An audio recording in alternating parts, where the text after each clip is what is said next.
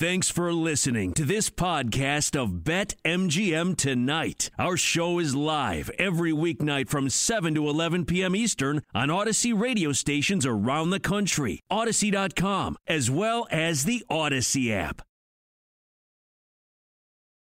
So let's bring on our guy, Reed Wallach from BetQL, and talk a little college football. First off, Reed, do you watch The Office, and why is Pam the worst human ever? So I am a huge Office guy, and thank you for having me on as always, guys. Absolutely. I am a huge Office fan. I wouldn't say Pam's the worst human being ever, but she's definitely she does some suspect things. The resume is a little murky there. Exactly. But like her and Jim though, that is the glue of the show though. So you love Pam, but you also know Pam has she's got some issues, But hey, everyone's flawed. But who doesn't? That's why we love Pam, because we grow with her. Yes. We live with those issues she has. Exactly. So she strings Roy along, and then she cheats. She cheats on him. She strings Roy along? She cheats on him with Jim. Then she toys with Jim's emotions. She forces him to leave Scranton. Then when Jim is finally happy, Pam ruins it for him. What else does she do? She tries to chase her dream multiple times. She's an artist. Blames everyone else. When her parents get divorced, she blames Jim for it. She loses her on Michael, who supports her. Oh, my gosh. And then she makes Jim give up his own dreams because she needs him to be close by. This is the worst take in sports radio I've lived history. apart from my wife for 3 months because she wants me to chase my dreams, and I want her to chase hers. Anyway, Reed, what's up? You got a great piece out on BetQL. Everybody check it out. Check out Reed's stuff. You placed one early bet for week 1. Tell us a little bit about it and what you like. Yeah, so over the weekend, most of the major books posted college football totals. I mean, the week 1 lines, game of the year lines have been out, but totals have been they have not been posted, but over the weekend they were. And one total I hit, I've been looking at it since I started doing my projections for the season, is week 1, the final game of that. It's a Monday night game. It is Ole Miss Louisville. The total said 74.5, right where I wanted it to be. This is an overplay for me. I like it all the way up to 76. These are two of the most explosive offenses in college football, with dark horse Heisman candidate Matt Corral from Ole Miss and Malik Cunningham for Louisville. I could go through the projections. I don't want to give away my entire article, but these are two explosive offenses that play super fast. Defenses let up a ton of explosive plays. This is just going to be a shootout. Plain and simple. Each team, in my opinion, is going to get to 40 points. Overplay. Why not, right? Why don't we want to see a shootout in week 1 of college football? Reed, who's the most overrated team in college football? This year, relative to expectation, and this isn't saying that they're bad, but Alabama is a team I played their under on. Their total's at 11.5. Mm-hmm. So, again, Alabama's going to be unbelievable. They're going to be a college football playoff contender again. But relative to their win total, which is, are they going to go undefeated or not, Alabama is overrated, and I think that last year's historic team is kind of clouding the public's opinion of what Alabama is this year because they lost so much talent. Right. It's tough to follow it up year after year. Look at LSU last year, and I get, the pandemic threw a wrench into it, but these historic teams, they get gutted the year after, and I see there's at least one slip-up for Alabama along the way, maybe two. No, I completely agree with you. I'm really high on Georgia heading into the season, but I was talking about this earlier, and for some reason I am every single year. Where do you find value if you are looking to play a future to win the national title? Like you just said, Alabama's the overwhelming favorite, despite the fact they lose Devontae Smith. They lose Mac Jones. They lost a lot, man. And then you look at second best odds, Ohio State, not surprising, 6-1, even though they lose Justin Fields. Clemson is plus 450. Where do you see value, if any, as far as championship odds? So, college football is dominated by that big 4, or big 5, I guess. I'll throw Georgia in there, but Oklahoma also. Those 5 teams are always making up a majority of the college football playoffs. So if you want to really hit a team that's likely going to win probably 8 or 9 times out of 10, you want to go into that group of inside of 10-1. That's why there's such a significant drop-off. Right. For me, that team's Clemson. This team is absolutely loaded. Mm-hmm. We saw DJ Ugungala. I'm going to butcher his name. No, it's okay. It's okay. Ugungala, yeah. I think. You got it, man. You got it. I love him because he gave me the greatest memory of my life was Notre Dame beating Clemson. It'll never happen ever again. When we talk overrated, I'm the biggest Notre Dame fan. I think we got to throw them in there. I think they're going to be great defensively, but I think Notre Dame's going to stink this year. But go on. Sorry, Reed. So Clemson, we saw DJ last year show up, and I understand that Clemson, they lost Travis Etienne, they lost Trevor Lawrence, the number 1 pick, but DJ's a 5-star, high pedigree, and we've seen him perform. They got Justin Ross back, who missed all of last year, this spinal injury. They have 2 5-star blue-chip prospects in the backfield, and their defense is bringing back pretty much everyone. So this is a Clemson team that their Achilles heel is on defense. They bring back more than 90% of production. They're, in my opinion, the best team in the country. Even if they were, let's just say they lose to Georgia in week 1, right? That's their only game that they're going to be favored by less than a touchdown in. Even if they lose that game, they're still making the college football playoff because they're going to run the table in the ACC. So if you want to wait for Clemson, you think they're going to lose to Georgia, sure, that's fine. Then wait and get Clemson that following week because it will only go – the odds will only shrink from there. But for me, Clemson is the best team in the country, and I see an undefeated season here. Anything else you like as far as futures or even any week 1 spreads or totals? One team I'm really high on, by the way, Reed, is Iowa State. I love Matt Campbell, love Brock Purdy. But I look at the Big 12, man, and I just think that Oklahoma is going to be so dominant. I think every year we overrate Oklahoma a little bit because defensively they can never stop anybody. But they're actually solid defensively, man, and I think that they're going to probably most likely run the table. But any other value you see in college football?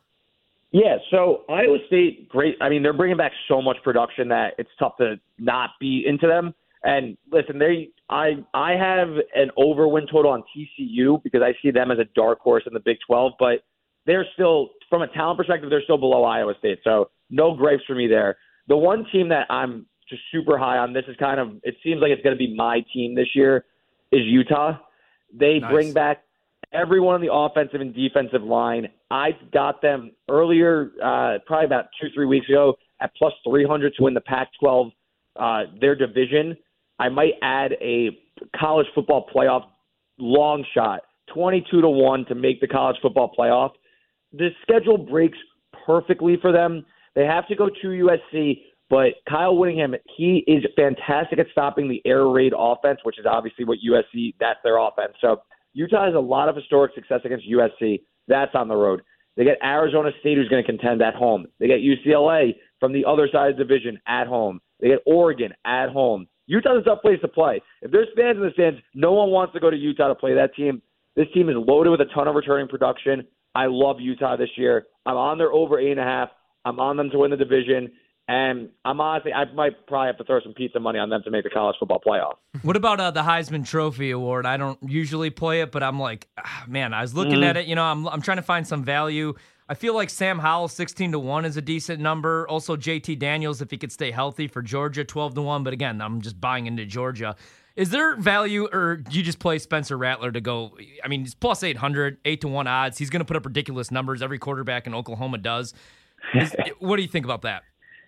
Okay, so and these numbers are all over the place, but right. DJ's 11-1. I know, I saw that told too. You guys, I love Clemson, and I understand Oklahoma, but listen, we've seen this with Oklahoma before, and the defense is going to figure itself out, and I think team success does somewhat play a role in the Heisman case.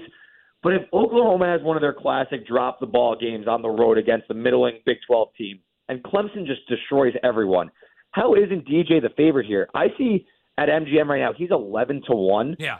I just feel like that's a little too long for a guy who, in my opinion, is on the clear head and shoulders best team in college football, has the pedigree. We've seen him go into Notre Dame with one game of experience and take his undermanned team to overtime. I don't know. Like, why is DJ not the play here at 11-1? I think anything double digits has to be, right? Yeah, I like that a lot, man. I like that, and then, yeah, I mean, because I don't know. I'm not high on North Carolina. I do like Sam Howell, though. And then I was just looking at some other numbers, man. I mean, you could get King right now. See, I'm not buying into Miami. What are your thoughts on Miami heading into the season? Let me ask you that. So they're obviously going to lose week 1 to Alabama, right, with or without King. And I feel like this is just another team because the numbers look so favorably on Miami because they bring in these top recruiting classes every year. They bring back a ton of production this year, but there's still something just not there. And I like De'Ara King, but is he 100% from the knee? Is Manny Diaz really the guy for Miami? You know, I feel like, again, we do this every maybe every 2 or 3 years. Like, oh, the U's back. This is the year. We're doing it this year. I'm not sold on Miami because it's just a consistency issue. And if De'Ara King is not 100%, there's still just not a lot of depth on that offense to really make me want to play an over 9.5 on Miami when they do play a North Carolina team that's pretty solid. I like Louisville in the ACC this year. I like North Carolina State. Pittsburgh's tough. There's a lot of quality competition in the ACC that could creep up on you. So if you catch Miami on the wrong night, they're going to get bounced. That's how they've played the past several years. Hey, Reed, how did UFC 265 treat you? Not amazing. Yeah. But it wasn't great, and what it really was, and I think I came on the show and told you guys, I feel like I'm either crushing cards or I'm getting crushed. I never have like break even, just like I enjoy myself type of nights. Either I'm going out like 5-1 or I'm going 1-5. But these were a ton of closely lined fights. I'm pretty sure almost every fight leading up to the main card was inside of minus 130. So, small edges to carve out there. So I didn't go big on anything. And, I was on the wrong side of a few decisions. It is what it is. But the good thing is they're off this week, but they're back next week with a whole nother card. And I'll just get back off the schneid. That's how you have to play the UFC. That's a reason why my partner went to watch it at a movie theater, and I didn't go because, I'm not the biggest UFC fan, especially not going to a greasy, stinky movie theater. Hey, it was $10. I saved myself $70 going to that movie theater. Or you could have just watched it for free with me. And I got buckets of beer for $11, man. It was a good night. Reed, I'm also all in on the Summer League right now. I'm actually sweating out one game between the Magic and Golden State right now. I had Golden State to cover. It went outright, and I had the over 170.5 and not going linoleum. I'm looking pretty good here. How do you bet the NBA Summer League? And do you have any plays that you're particularly interested in? So I am covering the Summer League for BetQL. There's a preview up for the late. Yeah, we still got 20 minutes before it starts on the Suns Jazz tonight. Mm-hmm. And there's a little bit of guesswork into this, especially when you haven't seen these guys play yet, right? And you don't know the rotation.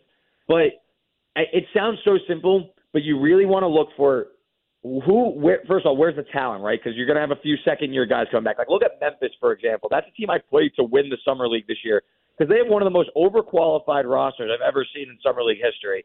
They brought in Desmond Bane. He played the Nets today. He went off. They got guys like Killian Tilly, Xavier Tillman. They have NBA-level players on their team. So you want to look for those teams. And on top of that, defense is optional here. So you want to look for who's going to be the lead ball handler, who's going to be the initiator, who's going to run the offense. And, if you're looking at a defensive-minded team like a prospect that, he's highly touted on defense, let's just say, there's no defense in this. It's a lot of run and gun, a lot of bricks. So you want trustworthy ball handlers running your offense.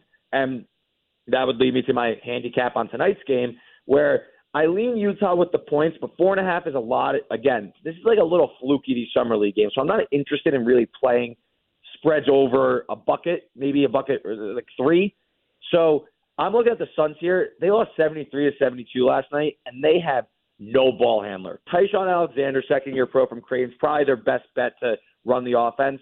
Jalen Smith, he was a little underwhelming as a rookie. He's the big man. But Utah has a physical defense. They got guys with some experience like Malachi Richardson, but also a nice guard in Trent Forrest and a big man in Udoka Azubuike from Kansas, if you remember him. Mm-hmm. Yep. I'm expecting a physical, slowed down, choppy game, inside the paint, old school type stuff. I played the under 166.5. I'm not sure if that's still available because I played it earlier today. It's still there, yep. Yeah, so that was my play on the game. And again, it's Summer League, so I'm not going nuts with these things, but it's similar to the NFL preseason, whereas you really got to just look at the roster and try to predict how the game's going to play out exactly. Yeah, absolutely. Reed, thanks so much, man. Check out his stuff with BetQL, new piece on college football. Have a good night, man. We'll talk again soon. Thank you, Reed. Guys, thanks as always. That's Reed Wallach. You can find him on Twitter, Reed Wallach with BetQL. And, good stuff right there. He's always so informative, man. And now that he's covering the Summer League for BetQL, man, that's a really, really huge benefit for you guys who need more handicapping advice from guys not named us. We're great, but he's excellent.